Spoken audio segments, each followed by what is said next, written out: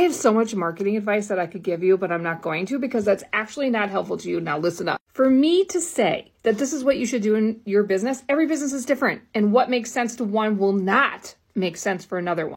But here's a general rule of thumb. I'm going to give you some insider tips.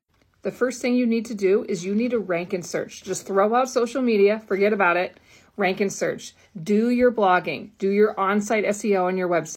Once that is set up, now we can start talking about social media. Now, if you want to get new leads, you need to think about outreach platforms. Pinterest, YouTube, TikTok, those are outreach. That's not Instagram and Facebook.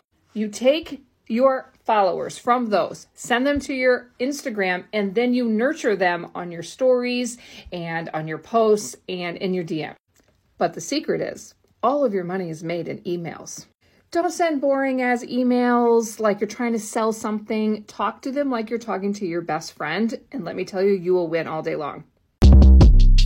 Shortcast Club.